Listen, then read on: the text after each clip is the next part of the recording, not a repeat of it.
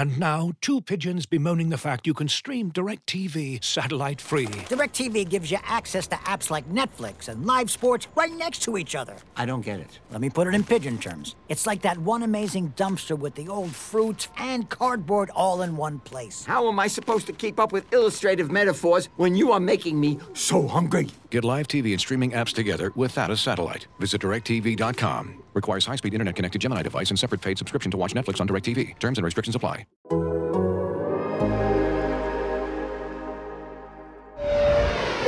Ladies and gentlemen, welcome aboard the Athletics Can't Wait Jets podcast, your nonstop shop for all things Jets. Now here are your hosts, Tim McMaster and Connor Hughes. Listen safely. Can't wait! Wednesday, November 3rd. Thanks for joining us on the Can't Wait podcast. Coming to you a little later in the week than usual. We waited for the trade deadline, so we'll get into that. Tim McMaster here along with Connor Hughes and Marissa Morris. Thanks for checking us out on YouTube if you're watching live, or Apple and Spotify. Review us if you can. We love that as well. We're going to talk about the possibility of a Jets quarterback controversy. Crazy, but we're going to get into that because Mike White cooked on Sunday in a win. Boy, started that. What a performance. We'll talk about the trade deadline as well. We'll talk about John Beck, what that means for this team as well. Lots to get to. Connor, short week for you. We talk about the short week for the players. Nobody gives the writers any credit. You got to go Sunday and be ready to go again on Thursday. Are you ready? Yeah, don't turn that stone over. I've already got Jet fans on my ass enough. The last thing I'm going to be, it's not going to make anything better if I'm starting looking for sympathy points on the quick turnaround. But no, I mean, it's I think the way that this went for the Jets with like Mike White playing the way that he did on Sunday, that stunk a little bit, because otherwise if we had a normal full week, it would have been like full on feature time, you know, like call his high school coach, call his college coach, do like the big story and then run the big story because of the type of game that he had. Unfortunately, the quick turnaround kind of prevents some of that from happening. But I mean, if Mike White plays well enough or solid against the Colts tomorrow night, that's when we'll be, you know, those stories will just run, I guess, with the 10-day break. It's just tough to be like, oh, that's definitely coming, because you have no idea how he's going to play. But I am pumped because I'm going to go see the Knicks now in Indianapolis, going to see them Knicks Pacers. So I'm pumped to see that one this week. So tonight we got tickets. I saw them at the Garden for the first time ever, and my buddy's like, you know, they're playing the Pacers in Indianapolis. You want to just go to that one too? So I was like, sure. So I got tickets. So Costello, Andy, and I are all going to go once we fly in. So I'm looking forward to that. Nice. Hopefully they get a win, considering I've been like the omen of bad luck. Knicks freaking rolling, beating everyone's faces off, and then I show up at the Garden, boom, they lose. So let's see if I can break the Connor curse. We're going to, yeah, absolutely. Now, we're going to get more into what Joe Douglas said yesterday in his midseason review too, but before we really get into it, because I do want to start with Mike White, but as far as Douglas goes, you mentioned the timing not being great for doing a feature on the quarterback, but the timing was really good for Joe Douglas, right? I mean, in your column on The Athletic, you kind of mentioned a few times, but like the questioning that he got was a little bit different than it would have been had they not won that game against the Bengals on Sunday. Yeah, that's actually the funny thing, is that this is probably the second time in 3 years the Jets have timed this out quite well, in terms of like obviously inadvertently timing the stuff out, right? Because Christopher Johnson spoke in 2019. You know, the Jets were a disaster, really bad. They beat the crosstown rival Giants, and then Christopher Johnson speaks, and suddenly it's, you know, a little bit more positive. And here with Joe, I mean, if the Jets lost to the Bengals, you're coming off a 54-13 loss. You got your butts now kicked to fall to 1-6, right? 1-6 they would have been, and the tone of that press conference is going to be completely different. I mean, it's going to be your draft picks aren't working. You're not winning. You were 2-14 last year. Now you're 1-6 this year. Like it would have just been one after another of just ripping and ripping and ripping. And instead, they beat the Bengals, and Mike White balls out in the way that he did, and suddenly it's like all good feelings. Like, you know, the young players are developing, Joe Douglas said. He's happy to see the development and the progress that they've made. He loves how the coaching staff is piecing this together. I mean, it really was a whole feel-good story now just off of one game. And there were a couple of times, like a couple of questions that I asked him, like to bring it back in. Like, yeah, you're right. It does feel a little different right now because you beat the Bengals.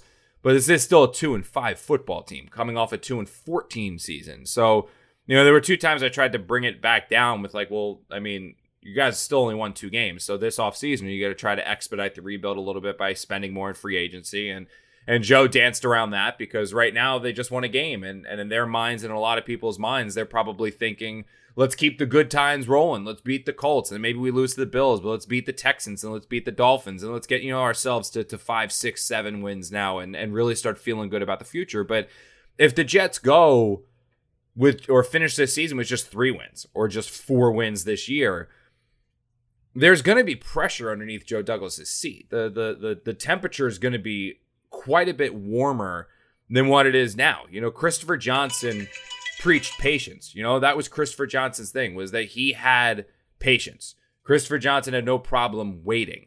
Woody Johnson does not have patience. Woody Johnson is not a patient person. He wants results, and he wants results now. And he has a ownership tenure littered with times when he stepped in and said, no, let's do this. He stepped on the GM's toes, or he stepped on player acquisition toes and said, go get this guy. Go, I want this guy. It happened with Brett Favre. It happened with Tim Tebow. It happened with Darrelle Revis the second time. I mean, that's all just since I've really been following the Jets. Those are all times that Woody Johnson stepped in. And even when he spoke at the owners' meetings to reporters down there recently, he asked them, why do you have faith? Why do you have faith? And he basically said, well, because Joe Douglas and Robert Saleh told me to have faith, and they told me that this is the right way to do it. And they told me. It's not that he believes it. It's not that he sees it. It's that he was told to believe it, and he was told to see it. And he was told to think this way. So that's how he's thinking right now. But if the Jets keep losing and the fans keep not attending games and the attendance continues to drop,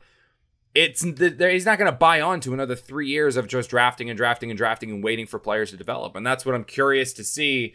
If Joe changes his offseason approach in terms of suddenly they're dabbling in that top ticket free agent market. They're suddenly overpaying for guys. They're suddenly trying to get that splash to both benefit the team in the present while using their draft picks and such to benefit the team in the future. I'm curious if he changes that. So I asked him, is there a situation where he could see that coming because of the fact they went 2-14 last year and because they went 2-5 this or 2-5 right now? And he said, quote, I think he said, quote, that's a question for another press conference, unquote, referencing talk to me about that at the end of the year.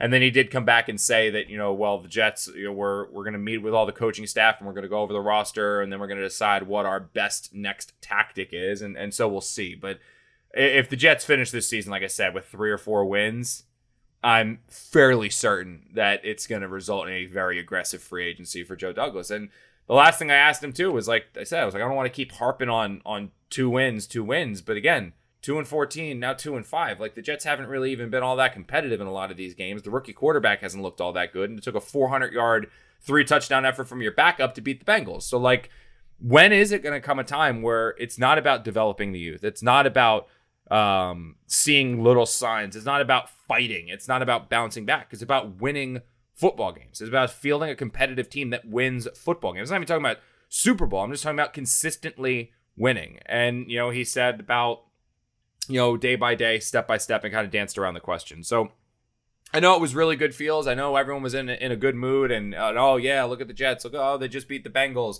Mike White's going to win every offensive award this week, all this crazy stuff. But at the end of the day, there's still a 2-5 football team that was 1 loss away. 1 Mike White touchdown drive, 1 Joe Burrow touchdown drive at the end of that game from having a very, very different feel in that conference, talking to Douglas about his team. All right, let's get into the good feels then. We don't want to make this podcast negative coming off of what the Jets did on Sunday, which was really, let's be honest, it was remarkable. And it was, say what you will, it was just fun, right? It was fun to watch. Mike White coming out and just slinging the ball all over the field. 37 of 45, 405, 3 touchdowns, 2 interceptions. He brought the energy. His teammates were rallying around him. You could see that. You could feel that.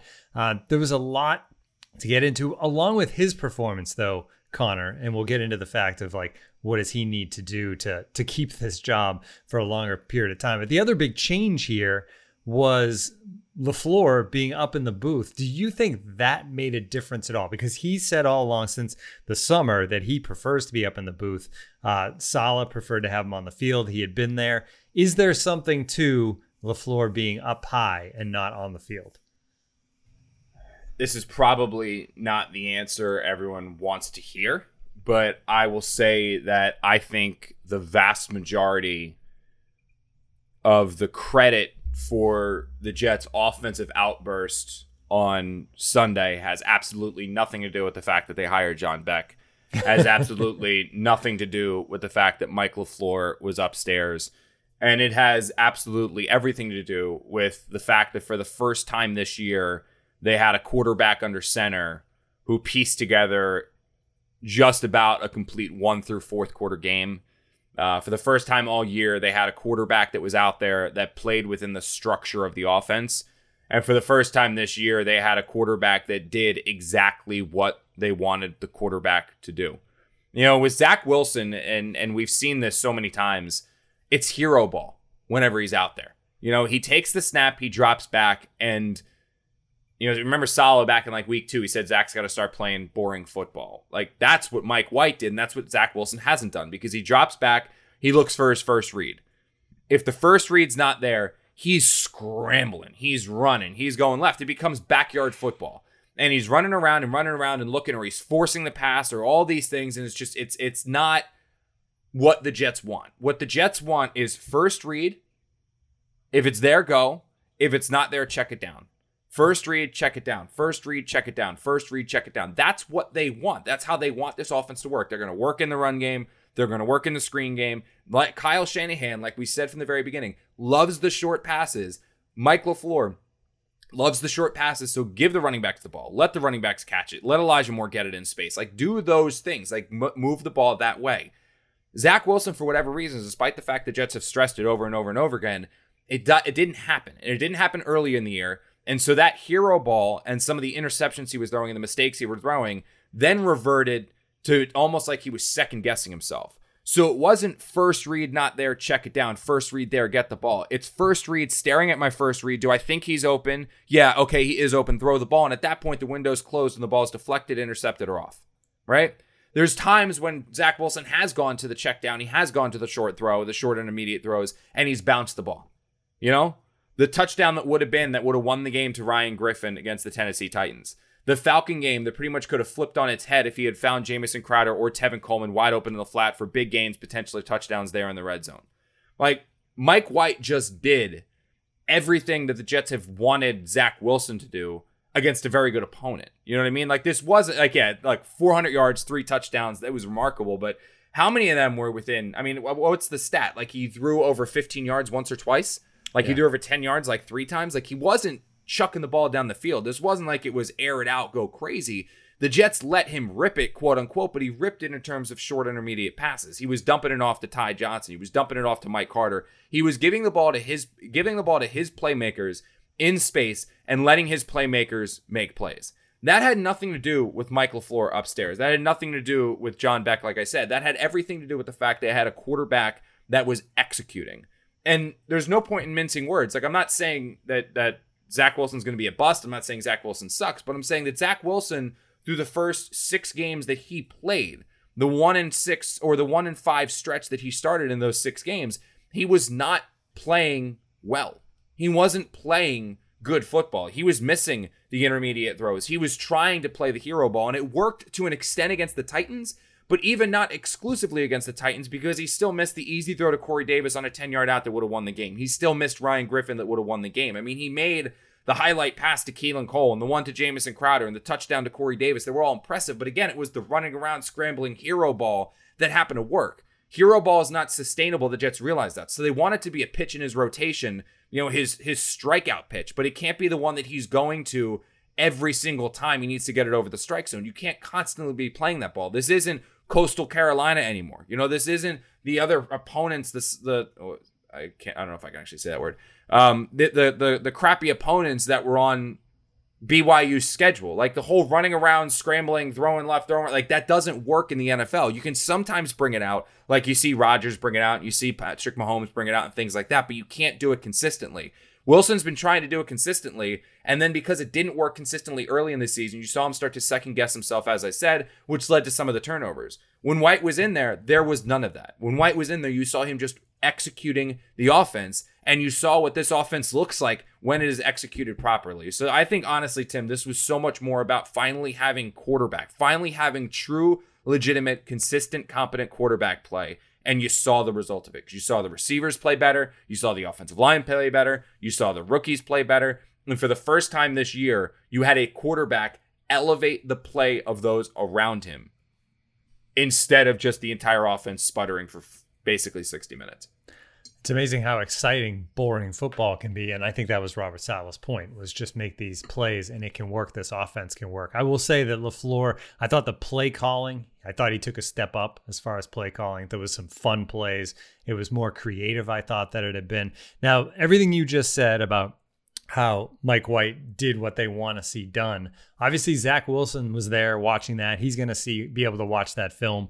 Does a performance like that by the backup help Zach Wilson to basically realize what this can be, or is it deeper than that as far as his personality as a quarterback? No, I think you are right there. I do believe that Wilson sitting back and seeing this can help. Because let's be honest, man, like at no point this season, like it's been 21 years since the Jets had a quarterback throw for 400 yards. You know, it's been 2 seasons, right? Because he didn't do it last year. So it's been since 2019 that they had a quarterback throw for 3 touchdowns, you know, and Mike White did this. Like this wasn't, you know, some first round pick. This wasn't like, you know, the Jets had, you know, there was a, you know, like say Tua Tagovailoa ends up getting cut by the Patriots or the Dolphins, I'm sorry. And, you know, signs with the Jets as a backup. And then he gets his opportunity. You have the former top 5 pick who just came in and balled out. And well, maybe it's working. Like, you know, when Ryan Tannehill took over and made plays with the Titans in place of Marcus Mariota. This is Mike White. Like, Mike White did this. And I think, you know, when the Jets coaching staff is telling Zach, this is how we want it to work. This is why we want it to work. You basically, though, do have to ingrain that into Wilson's mind, considering Wilson has literally never played football like this before. Not in high school, not in college, clearly not for the first 6 games of his career. Like, he's never played boring football. So while you say, Zach, play boring football, it works. Zach, play boring football, it works. Zach, say boring football, it works. When you've been told 2 + 2 is 5 your entire life, it's hard to say 2 + 2 is 4. You know what I mean? Like, that's just how you've always done things. You basically have to break a habit. And I think that there was a part, and you could tell early in the season that like it just wasn't totally clicking for Zach. Like it wasn't totally there, where I don't think he really believed that style of football could be successful, even though the coaches were preaching it. And that's why you saw that disconnect. I will say that like now having White go out there and play as he did and have the success that he did. I mean, because again, in his first start of his career, Mike White looked better and was more accomplished than forget Zach in his entire career to this point in this one season, the month and a half that he played. It's any Jets quarterback. I mean, that was literally the best Jets quarterbacking performance I have seen since 2014, including Fitz's magic that he had in 2015. And you can obviously, because he's the first Jets quarterback to throw for 400 yards since the 2000 season, you can go all the way back there. So this is, I think, a lesson that Zach can take of, you know what? It's not only just practicing what you preach. Now you have visual evidence that it works. Now you can say, look at how Mike White did. He's like, Zach Wilson has more talent in his pinky toe than Mike White has in his entire body. Look what he did within this offense against a very good opponent, doing what we've been asking you to do throughout the course of this season. Look what he did, and look how it worked. And I think you would hope that Zach suddenly goes, and suddenly he's taking the checkdowns. He's going one read, find Carter, one read, find Ty Johnson, one read, go here, one read, go there. And I think that's you hope that is where now Zach, when he gets back in there, if he gets back in there, he'll take off and start rolling. And 2 things on that before we take a break. One is, here we go. It's up here now, Tim, not to interrupt you, but like, this is the most remarkable, unexpected thing in the entire world. Mike White named AFC Offensive Player of the Week. Yep. Like we were doing this podcast last week when Zach went down, and I'm like, I mean, the Jets traded for. I talked to somebody within the Jets, and they were like, if anyone told you that they saw this coming, they were out of their mind. They said that, quote, they were lying through their teeth if they told you this was coming.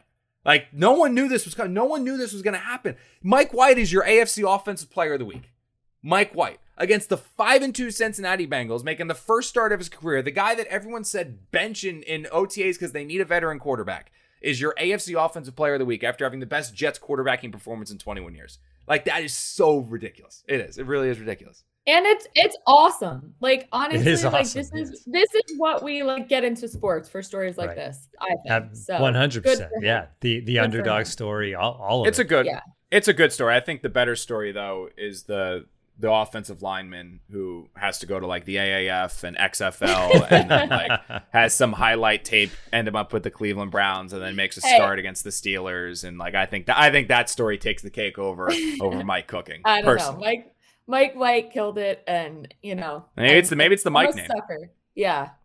Yes, for sure. Zach Wilson gets hurt and he gets to see Mike White play. Maybe that ends up being a benefit, but that also makes you wonder, maybe even now it would have been a great idea to have a veteran quarterback to start the first 3 games of the season, because then Zach Wilson, before being shell-shocked, could have seen a quarterback with the Jets personnel in the Jets offense running this system before he had to do it.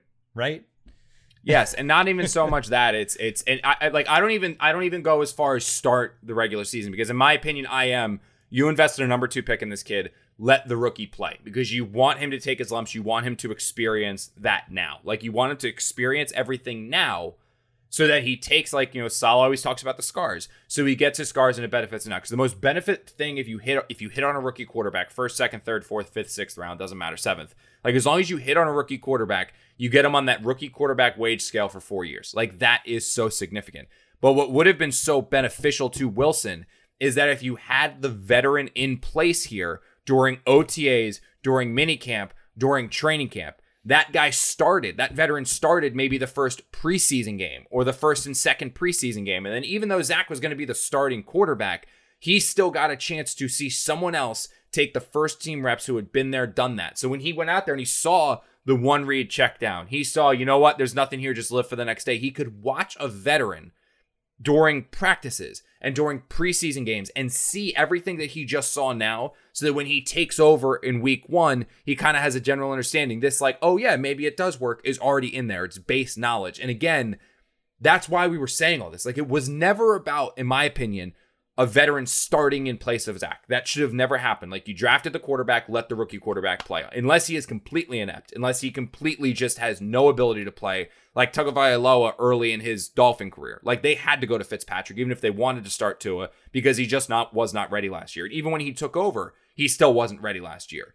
That's not what this is about. As soon as Zach showed he's able to play, you start Zach Wilson. But early, experience what Sam did, where he got a chance to watch Teddy and he got a chance to watch Josh and he got a chance to see 2 guys who have been there, done that, run an NFL offense. See that, then take over. And then you bring your youthful experience and your exuberance and your arm talent, and then you thrust it in there and you take what you can see from them and build on what you can do yourself. It would have been so beneficial, which is why in OTAs it was, well, when's the veteran quarterback getting here? And in minicamp, when's the veteran quarterback getting here? And in the start of training camp, when's the veteran quarterback? And the fact that they never did it, like, yeah, Mike White just exploded, but it would have been so beneficial to Zach to have the veteran here just to see how he operates.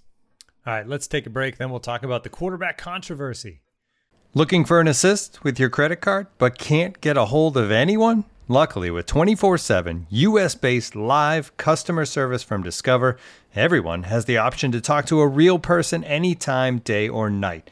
Yep, you heard that right. You can talk to a real human in customer service at any time. Sounds like a real game changer if you ask us. Make the right call and get the service you deserve with Discover. Limitations apply. See terms at discover.com/creditcard. And now, 2 pigeons bemoaning the fact you can stream DirecTV satellite-free. DirecTV gives you access to apps like Netflix and live sports right next to each other. I don't get it. Let me put it in pigeon terms. It's like that one amazing dumpster with the old fruits and cardboard all in one place. How am I supposed to keep up with illustrative metaphors when you are making me so hungry? Get live TV and streaming apps together without a satellite. Visit DirecTV.com. Requires high-speed internet-connected Gemini device and separate paid subscription to watch Netflix on DirecTV. Terms and restrictions apply. All right, so as we discuss the quarterback situation, we've continued to say, right, when Zach Wilson gets back, when Zach Wilson's healthy. So the one question, and one reason that we're even talking about this is because of the way the head coach, Robert Saleh, has talked about it, right? About who knows, you never know what could happen, blah, blah, blah. What would Mike White need to do Thursday night and then maybe the next week if Zach's not healthy yet to actually keep this job? Is there anything, is there any number he could put up that would allow him to actually keep this job and Zach Wilson to stay on the bench? Yeah, see, that's the thing is that, obviously Mike White throws for 400 yards and you hear it on radio and you see it on Twitter and like you see some joke tweets about like, like, oh, wow, like the Jets have a quarterback controversy, or, oh my God, we're never going to see Zach Wilson play football again. That was all over the place in the immediate aftermath of the game. Saleh obviously fanned the flames with the quote, anything is possible, unquote. And then obviously in the next day, like I heard, as soon as I turned on the radio, I listened to WFAN and I hear quarterback controversy, ride the hot hand. The fact of the matter is, and I've said this over and over again, and I'm fairly certain that I wrote it after the game or tweeted it after the game. It doesn't matter right now. I said this, I said it on CBS, and actually I did a hit on WFAN, and I said it after the game. Like it truly does not matter right now. It is a moot point. It is fun to debate on talk shows. It is fun to talk about here on a podcast. It's fun to talk about it on so many other media forums. Like it truly is. It's a fun topic to have fun with. That, wow, do the Jets have a quarterback controversy? Could the Jets actually have recreated their own Tom Brady all of these years later, their own Tom Brady situation where this time the Patriots knock their starter out of the game? The unknown whatever round pick cast-off comes in, and suddenly the Jets have one of the best quarterbacks to ever play the game. Like, could the football gods have finally, like, done them a right after all those years of torture they gave them after Belichick and Brady and all just dominated the NFL over the last 2 decades? That's all that is right now, though. It's just a fun topic to discuss. Zach Wilson is still this team's hopeful franchise quarterback. Zach Wilson is still this team's starting quarterback if he is healthy. There is no quarterback controversy right now as of November 3rd at 9:37 in the morning. There is no quarterback controversy.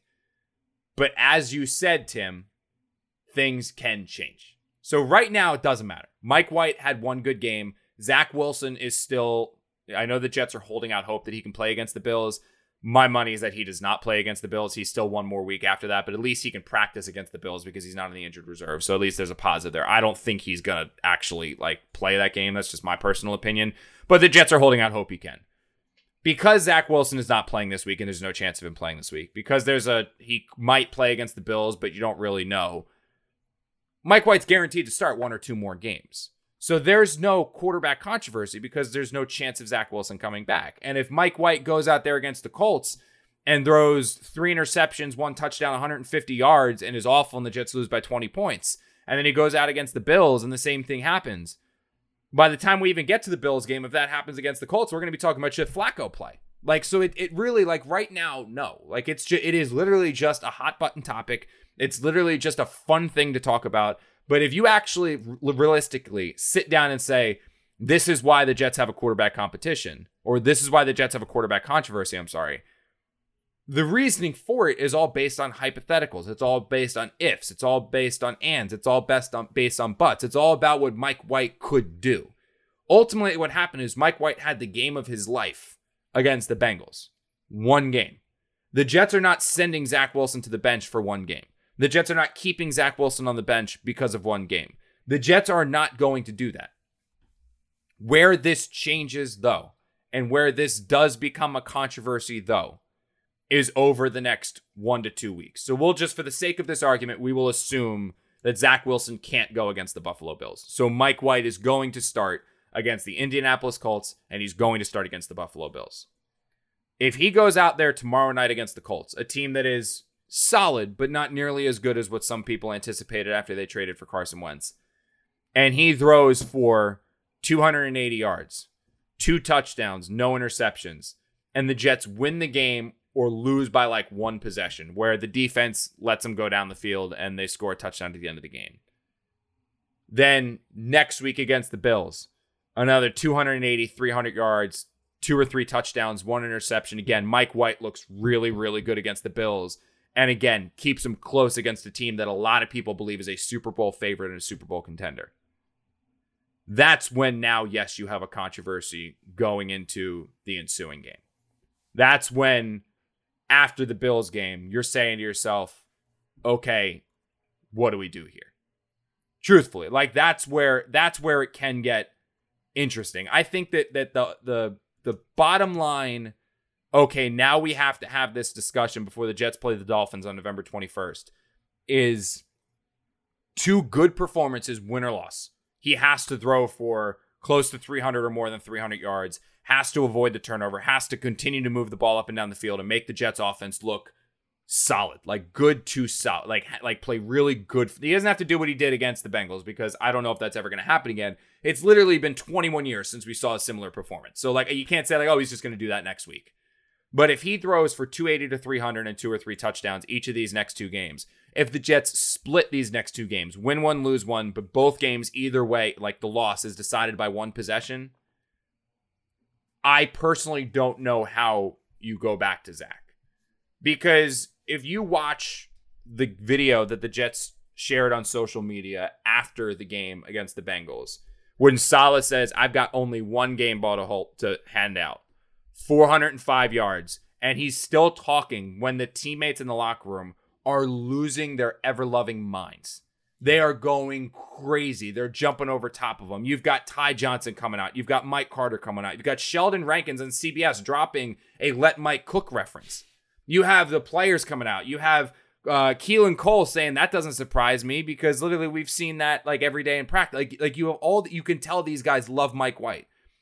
Players on this team want to win. They don't want to get their teeth kicked in every week. So if they split one of these next 2 games after beating the Bengals, then play the Bills close or beat the Bills, and that's one of the games that they win, how do you then go back to Zach when suddenly everything you've wanted to show as an offense, you're showing with Mike White and you're winning games? Because that's ultimately what these players want to do, is when they don't care about developing, they don't care about taking them on the teeth to benefit the team in the long run. They want to win now when they're on the team. And if the Jets were to pull the plug, Jets beat the Colts on Thursday night and Mike White looks good. They play the Bills close and Mike White looks really good again. Then you pull him and you throw Zach Wilson out there against the Dolphins and say Zach Wilson, because he hasn't played in 3 weeks, because he was struggling beforehand, he goes out there and he throws 2 interceptions, doesn't get in the end zone, and the offense starts to sputter again. Every single player in that locker room is going to be looking at the coaching staff and saying, why is he playing when Mike White is better for us? Why is he playing? Why is he out there? Why is he the quarterback when we had more success, more wins, more everything with Mike White out there? That's when you have to ride the hot hand. That's when you have to stay on this plane until it ultimately comes back down. That's why you got to stay on the rocket ship until it comes back down to earth. You can't pull him if that's the case. You can't. I don't care when Zach was drafted. You got 52 other guys in that locker room, 52 other guys that are putting their bodies on the line on Sunday playing a dangerous sport, or they're 1 hit away from literally having a life-altering injury, where they are doing it for the money and they're doing it for the wins. That's why they're doing it. Money and wins. And if you have, the Jets were getting their teeth kicked in for 6 weeks, basically. 54-13 was the last time Zach Wilson started the game. And then you replace him with Mike White, and Mike White throws for 400 yards and is the best player in the AFC, the best offensive player in the AFC against the Bengals. And then he goes up against the Colts, and he beats the Colts and plays well. And then he goes up against the Bills and plays them close, and then you yank him out of the starting lineup. That's not going to sit well in the locker room. It's not. And you can tell it because you can see how much these players love Mike White. You can see that. Now, with all that being said, how many ifs were in the what I just said? How many ands were in what I just said? How many buts were in these that I just said? Ultimately, it's fun to talk about, like I said, but it doesn't really matter, because if Mike White goes up against the Colts and the Jets lose 28-7, and then he goes up against the Bills and he loses 31-14, no one's going to give 2 shits about what he did against the Bengals 2 weeks ago. And Zach will be back out there, and Zach will be starting, and Mike White will be an interesting chapter in this moment. And when someday I write a book about my time covering the Jets, I will absolutely have a Mike White chapter about, God, can you imagine when this happened? It'll be right after the wild shit I've seen, like when the starting quarterback got punched in the face. It's just, it's what you do. But right now, the Jets don't have the quarterback controversy, because in order for them to have the quarterback controversy, those 2 things have to happen against the Colts and Bills. And if they do, I'll tell you what, from a media perspective, Mike White balling out these next 2 weeks is the best possible thing from a media perspective. That is just like headline and content bonanza. Like you're sitting here, like we were talking about this, like we were looking at our viewership numbers and like things like that. And when I was comparing, like, when this team has hope and when there's fun around this team, like you can just look at our podcast numbers and you can see the interest that is here when the team is good. You know what I mean? Like, because suddenly, like when the Jets are good and they're winning or they're relevant or there's like an interesting storyline, people want to read about them. People want to talk about them. People want to listen about them. When they're losing 54-13, when they're getting beat by the Broncos bad, like when they're not a fun football team, forget about winning and championship, and they're not fun. No one wants to talk about them. No, like there are the few, the proud, the diehard Jet fans that come here every single Monday and Friday when we do this show and listen, whether the Jets are winning by 30 or they're losing by 30 and they're in here. But your casual fan that wants to talk about the Jets doesn't want to talk about them unless there's interest. Mike White balling out these next 2 weeks to set up a quarterback controversy. We will see viewership numbers and readership numbers like we have never seen before since I've been on this beat. Dead serious. So for me, I want it to happen. I want Mike White to ball his face off. I want Mike White to cook like he's never cooked before over these next 2 weeks to set up that quarterback controversy going into the Miami game, because that will be so fun to cover. I've never had more fun covering a game than I did against the Bengals. Like that Bengal game was fun to cover because it was like, what is happening? Like it was so much fun. I would love to see that over the next 2 weeks to set up that quarterback controversy, to bring readership back in, bring listenership back in, and just enjoy that. But in order for all that to happen, these next 2 weeks still have to go in Mike White's favor. And unfortunately, like I know he balled out against the Bengals, there's still not the total benefit of the doubt going in Mike White's direction to be like, oh yeah, he's going to continue to cook. Like, you still got to see a little bit more before you believe it and you bite in hook, line, and sinker. But ultimately, like I said, it's a long-winded way. I'm sure I'm going to hear about it in the comment section of saying that there's no quarterback controversy right now, but they could very well have one over the next, if the next 2 weeks go the way the next 2 weeks could go. I mean, best case scenario, long term is obviously you want Zach Wilson to be the guy, but hey, maybe Mike White. Who gives a shit? Long term, you want a franchise quarterback. Well, right. I don't care. Like, you don't care if it's Mike White or Zach Wilson. If it's Mike White, some team will give the Jets a minimum of a second-round pick for Zach Wilson no matter what happens. You could probably still get a first-round pick. And if you have a franchise quarterback, flip his ass. Get rid of him. Who cares? All you care about. Same thing with the Titans. Titans had Marcus Mariota. They invested in Marcus Mariota. They flipped him for Ryan Tannehill because they felt they had a franchise quarterback. Like, that's ultimately what it is. You just want the franchise quarterback. Doesn't matter how you find him. You just got to get him. And if it's Mike White, awesome, it's Mike White. If it's Zach Wilson, awesome, it's Zach Wilson. The Jets won't care as long as they get one. What I was going to say was, yes, Mike, realistically, I don't know. When I look at it, I don't see Mike White recreating 405 yards the next 2 weeks, but maybe the Jets have a great backup too, right? I mean, if Zach Wilson ends up being the guy, maybe Mike White is a long-term good backup quarterback that when your starter does get hurt, you can rely on to come in, because that's something that this team hasn't had. Think back. So. Seriously. Yeah. And they'll flip them. Like it's like you've seen it before. Like I know the Eagles used to do it a ton and the Patriots have done it before. I mean, like ultimately, like if you get a backup quarterback, keep him for a year or two. Once he's on the final year of his contract, you deal him and you can get a second-round pick or a third-round pick. So imagine that situation. You get Zach Wilson as a franchise quarterback, and then you flip Mike White in a year for a second-round pick.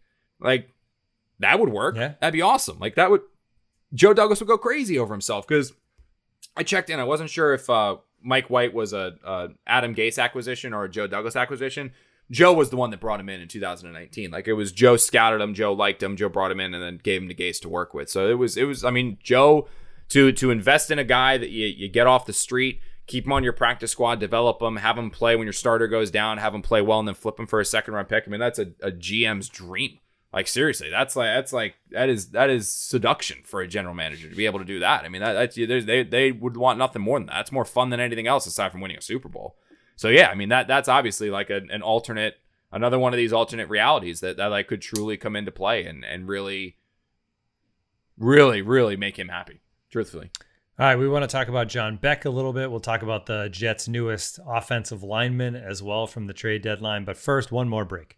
And now, two pigeons bemoaning the fact you can stream DirecTV satellite-free. DirecTV gives you access to apps like Netflix and live sports right next to each other. I don't get it. Let me put it in pigeon terms. It's like that one amazing dumpster with the old fruits and cardboard all in one place. How am I supposed to keep up with illustrative metaphors when you are making me so hungry? Get live TV and streaming apps together without a satellite. Visit DirecTV.com. Requires high-speed internet-connected Gemini device and separate paid subscription to watch Netflix on DirecTV. Terms and restrictions apply. As you've probably heard by now, we've teamed up with BetMGM this season. We'll be using BetMGM lines to make all of our picks, and we'll have special offers for our listeners each week. If you haven't signed up for BetMGM yet, use bonus code The Athletic, and you'll get a 1-year subscription to The Athletic, plus up to a $1,500 first bet offer on your first wager with BetMGM. Here's how it works. Download the BetMGM app and sign up using bonus code The Athletic. Make your first deposit of at least $10. Place your first bet on any game and claim your voucher for a 1-year subscription to The Athletic. See BetMGM.com for terms. U.S. promotional offers not available in D.C., Mississippi, New York, Nevada, Ontario, or Puerto Rico. Gambling problem? Call 1-800-GAMBLER. Available in the U.S. Call 877-8-HOPE-NY or text HOPE-NY 467-369 in New York. Call 1-800-NEXT-STEP in Arizona. 1-800-327-5050 in Massachusetts. 1-800-BETS-OFF in Iowa. 1-800-270-7117 for confidential help in Michigan. 1-800-981-0023 in Puerto Rico. First bet offer for new customers only in partnership with Kansas Crossing Casino and Hotel. Don't forget, if you haven't signed up for BetMGM yet, use bonus code The Athletic, and you'll get a 1-year subscription to The Athletic, plus up to a $1,500 first bet offer on your first wager. All right, we are back. You've mentioned a little bit throughout the show the name John Beck has come up, and that's been a big deal that's kind of come up this week. Who is John Beck, right? He is the former NFL quarterback, former BYU quarterback. He's known Zach Wilson for a long time, and the Jets have hired him to help out. I guess he's also considered kind of a quarterback whisperer across the league. You can listen to John Beck extensively, really. If you go back to October 8th on this podcast feed on Apple and Spotify, if you are listening to the tape version, if you're watching on YouTube, check out that version. Robert Mays had John Beck on and talked to him for about 20-25 minutes, mostly about Zach Wilson. So it's interesting to listen to because you do get a feel for just how well John Beck knows Zach Wilson. But Connor, all that said, it does still seem like a weird hire just because John Beck's a guy who kind of had this thing going where he was dealing with all these different young quarterbacks. And now for the rest of the season, he's just focused on the Jets. Yeah, it's weird. I think that the Jets brought in Zach Wilson's personal quarterback coach. Yep. I mean, yeah, like I know fans are going to go crazy over this. Like, yeah, it's great. Awesome. Yeah, like they hired his personal quarterback coach. But like Trevor Lawrence's personal quarterback coach isn't working for the Jaguars and he's fine. Like the Bears don't have Justin Fields as personal quarterback coach. Mac Jones doesn't have his personal quarterback coach. The 49ers don't have his personal quarterback coach. Like, to me, and Rich brought this up, and Saleh disagreed with it, but also if Saleh agreed with it, he wouldn't tell us.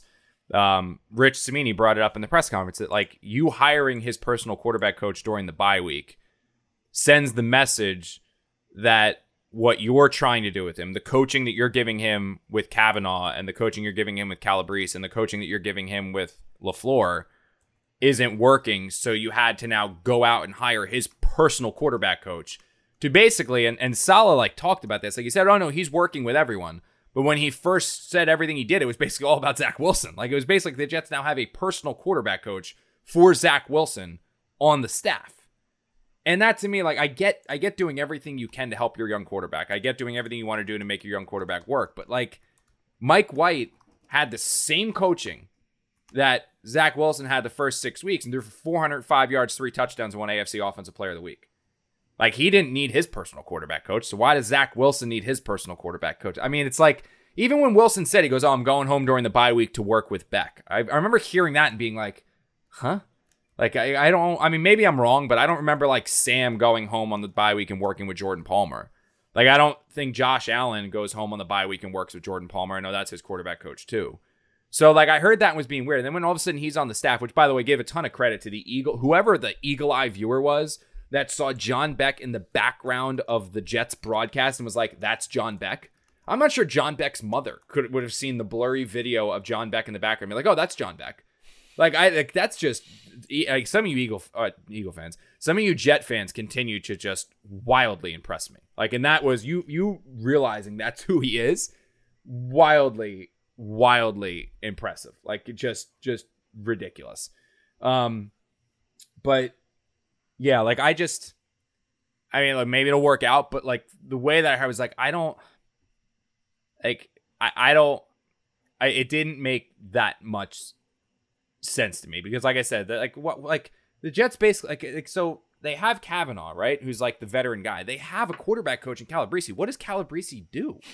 Like, what is he like? Seriously, it's almost like what's that movie where it's like they're sitting down there with the coffee and they're like, so tell us, what is it that you do here? Office Space. Like, that's what I'm like, how many freaking guys are in the quarterback room now? Mike LaFleur's in the quarterback room. Calabrese is in the quarterback room. Kavanaugh's in the quarterback room. John Beck's in the quarterback room. The Jets have more quarterback coaches than quarterbacks. Like, seriously. Is that math right? Yeah. It's even. They have a 1-to-1. It's 1-to-1 because you got Wilson, Flacco, Mike White, and Josh Johnson. And then you got 4 guys that are coaching the quarterbacks. It's a 1-to-1 ratio in the quarterback room. Like, that's ridiculous to me. Like, I just don't eventually it's like, how many chefs are in the kitchen, right? Like, it's just, every quarterback has his own quarterback coach on the side that he works with in the offseason. Like, that is true. Like, 100%. Like, I know that's great. And that's where, like, that's just like pitching coaches who have their own guys that go home. And every basketball player that has his own trainer. And like, we talked about Duke Manyweather working with Mekhi Becton. Like, that's not out of the norm. That's we not actually weird, like, joked to me at all. about the Jets hiring Duke Manyweather too, but we were completely did. joking, and now they've actually done it for the quarterback. Yeah, but like I don't agree with hiring a guy's personal coach to work with him. And again, this is just the rest of the season. Because I asked Sal, I was like, all right, wait, maybe the Jets were just so impressed with Beck. Like, because they talked to Beck in the pre-draft process. Like, I'm sure they've talked to him, like, when Zach's gone there. I'm sure Zach has obviously sold him very well. Like, I thought, I was like, okay, maybe they're bringing him in to be a coach on this staff moving forward. Like, John Beck wants to be a quarterback coach in the NFL. The Jets offered him a job to do that, and this was, like, his foot in the door. Now he's going to be a coach. Like, yeah, he's working with them the rest of the season. But when I asked Sal, I was like, is this going to be, like, a next year thing? He goes, no, he has his own business. Like, he goes, we'll talk about it, but he has his own business. So basically, you have a rookie quarterback in Zach Wilson that played, if we're being completely honest with ourselves, very poorly for the first 7 weeks of the season. Like, he was bad. Like, he had one good game against the Titans where he made some hero throws. But other than that, he was bad. And now you go out and hire his personal quarterback coach to work with him the rest of the year. I'm sorry, but that to me is what Rich said in the press conference. That's what to me says you're not, LaFleur is not reaching Zach Wilson. Calabrese is not reaching Zach Wilson. Kavanaugh is not reaching Zach Wilson. So you have to go hire his personal quarterback coach to reach Zach Wilson, which is just ridiculous to me. Like, again, Mike White went out there and threw 405 yards and 3 touchdowns with the same coaching. He didn't have a problem with it. He's the same one. Like LaFleur is on the sideline because Zach Wilson wants LaFleur on the sideline. Mike White was like, go wherever the hell you want. I don't give a shit. Like, you want to go upstairs? Go upstairs. You want to be in the bathroom? Be in the bathroom. Wherever you want to call the game, go call the game from. I'm going to go on the field and play quarterback. He threw for 405 yards, 3 touchdowns, and AFC Offensive Player of the Week. Like, it's just, it feels to me like there's some coddling, like, going on a little bit. If we're being completely honest with ourselves, it feels to me like the Jets are coddling Zach a little bit. And there's a very stark difference between doing everything to help your rookie quarterback develop and coddling. And you don't want to set that precedent, because if you start coddling a player, there are 52 other men in that locker room that are going to realize it. And there are 52 other men in that locker room that are going to look at him as, like, privileged. You know what I mean? And it's just, to me, it's just sending, in a way, the wrong message, in my opinion. Maybe I'm wrong. I've been wrong plenty of times before. I did not think Mike White was going to be AFC Offensive Player of the Week this week. I got all of my picks wrong betting against the spread. Like, maybe I'm wrong. It's happened before. However, to me, it's like, I don't like it. I personally, I've liked a lot of things Saleh has done. I've liked a lot of things Joe Douglas has done. I've liked a lot of things that this staff has done. This one, I don't really like that much. Sorry. All right, before we say goodbye, let's talk about the trade, because the Jets did make one. It was overall really a dull trade deadline across the NFL, but the Jets sent Daniel Brown, who I was like, who's Daniel Brown? I'm going to be honest, but mostly a special teams guy. They send him. He's on the Sam Ficken club City. I can't believe he's still on the Jets. They get Laurent Duvernay-Tardif back. He's a guy who made headlines last year, but obviously he was a part of the Chiefs Super Bowl champion team, starting most of that season. But then in 2020, because he is a doctor, he opted out to actually go back to Montreal and help fight COVID. So this is a guy that, I'm telling you what, it's impressive that he did that, but that'll take a toll on your NFL career. and he had yet to crack the lineup or get into a game at all. He was active last week for the Chiefs, but did not play. He is 30 years old, so not too old. So, Connor, when you look at DeVarnay Tardif, is this a guy that you think pushes for minutes, or is it just depth at this point at the trade deadline? No, I think he could push for minutes because Greg Van Roten's been freaking awful this year. I mean, he's been bad. Van Roten has been bad, and it's like we all ripped LaFleur inadvertently on that 4th and 1 call that he had against the Patriots, but New England's in the wide 9. Like, so they are basically telling the Jets, you can gain a yard running right up the middle. So the Jets did, and the Jets ran behind their strength. They ran behind Elijah Vera Tucker, and they ran behind George Fant on the left side of the line. And Greg Van Roten was beaten so bad at right guard on the opposite side that I'm pretty sure it was Lawrence Guy who was able to come completely across the formation and tackle the ball carrier short of the line to gain. Like that, and that happens. Like Van Roten had a good game this week, but there's still 2 or 3 plays every game where he's not like struggling. There's not 2 or 3 plays a game where he's a little off. There are 2 or 3 plays a game where he's just completely wrecking that play. You know, it's not like an offensive tackle that gets beat and the quarterback shifts in the pocket and still throws. Like, Van Roten's getting beat at the worst possible time, and it's killing drives. So I think this was the Jets' way of not having to give up that much, getting some potential in here, and if things continue to go as they are with Greg Van Roten, they can pull him out of the lineup and put him in there. Because if we're being completely honest with ourselves, like, Van Roten is playing really, really poorly this year. Really, really, really poorly. You surprised that they didn't move Crowder? No, because there was the same thing with May. Like, you can loop May in there. Is that, you know, I wasn't overly surprised at that because I talked to some people and was kind of told that, you know, nothing was really coming, that the offers weren't in there. I mean, if somebody offered a 2nd or a 3rd round pick for either of those guys, Jets were going to do it. But the Jets, I mean, I can tell you firsthand, like, Joe Douglas remembers the Colts game last year where the Jets had to trot out Lawrence Cager as a starting receiver and they basically had nothing going for him, and he's still scarred by that. So he wants as many good receivers in there. So if anything happens to them, like last week, the Jets are without Corey Davis. Denzel Mims steps up. They still got Keelan Cole. They have Elijah Moore. They have Crowder. If Crowder goes down, they still got Berrios Moore. Like, they have all of these receivers now that can make plays. Like, that's the kind of weapons that Douglas wants depth in the receiving room now after what happened last year. And then with May, there just wasn't any option. I think what I was more surprised about yesterday, talking to Saleh, than anything else, was that one of the first statements he made was about John Franklin Myers. You talked about the developing, the youth, the win over the Bengals, stuff like that. But he said, you know, it was a couple weeks ago, but we were really happy to get the extension done with John Franklin Myers because we want to be known as a team that rewards players who earn it. So basically, you know, John Franklin Myers outplayed his contract and the Jets rewarded him for it with a big extension. So I was like, oh, okay. And then, you know, later in the conference, it was like, well, Marcus May's name came up, right? I mean, the guy was team MVP last year. Guy is not a great player, but a good one. So it was like, oh, like, you can't extend him now because he's on the franchise tag, but is that something that you want to do after the year? And Douglas's comment was like, there's still a lot of meat on the bone of this season. We've got 10 games left. It's like, well, you've got 4 years of already watching him play. You franchise tagged him. Like, you know Marcus May. You know him. And so the way that I took that was one of 2 ways. Either the first way was that the Jets just don't want Marcus May back and they're going to let him walk in free agency and he's going to be gone. That's like the first way I took it. The second way that it could possibly be is that Douglas has finally learned, because we've talked about this several times on this podcast. I've written it several times in The Athletic. Douglas has gotten himself in trouble by speaking to us, the media, and basically amplifying significantly so the value and basically taking all of the in negotiations and giving all of the leverage to somebody else. When he says, Jamal, you know, we want to make Jamal a Jet for life. Jamal Adams' agency is now saying, like, you want to be a Jet for life? All right, well, this is what it's going to take to happen because we know you want it, and let's make it done now, when Joe planned to wait and all those things. Saying it's a priority to re-sign Marcus May last year. Well, Marcus May's agency, Eric Burkhart, now takes that. It's like, okay, this is now our leverage. By Joe taking this stance, he keeps the ball in his court. He keeps all the leverage. He keeps, it's like, well, if we can get something done, we can't. So I think this was more him finally learning that, like, he doesn't want to get himself in trouble with speaking. He doesn't want to get himself in trouble with his words anymore. They want to reward players as long as those players are willing to accept the contract they want to give. I think that's true of every team in the NFL, to be honest. But anyway. All right, that's going to do it for this week, or for today. We will be back, though, on Friday with a recap of the Colts game. We'll see if Mike continues to cook and if this quarterback controversy continues to grow. Thanks for joining us. You can save 33% off a subscription to The Athletic. Go to theathletic.com/can't wait for that. We'll talk to you again on Friday.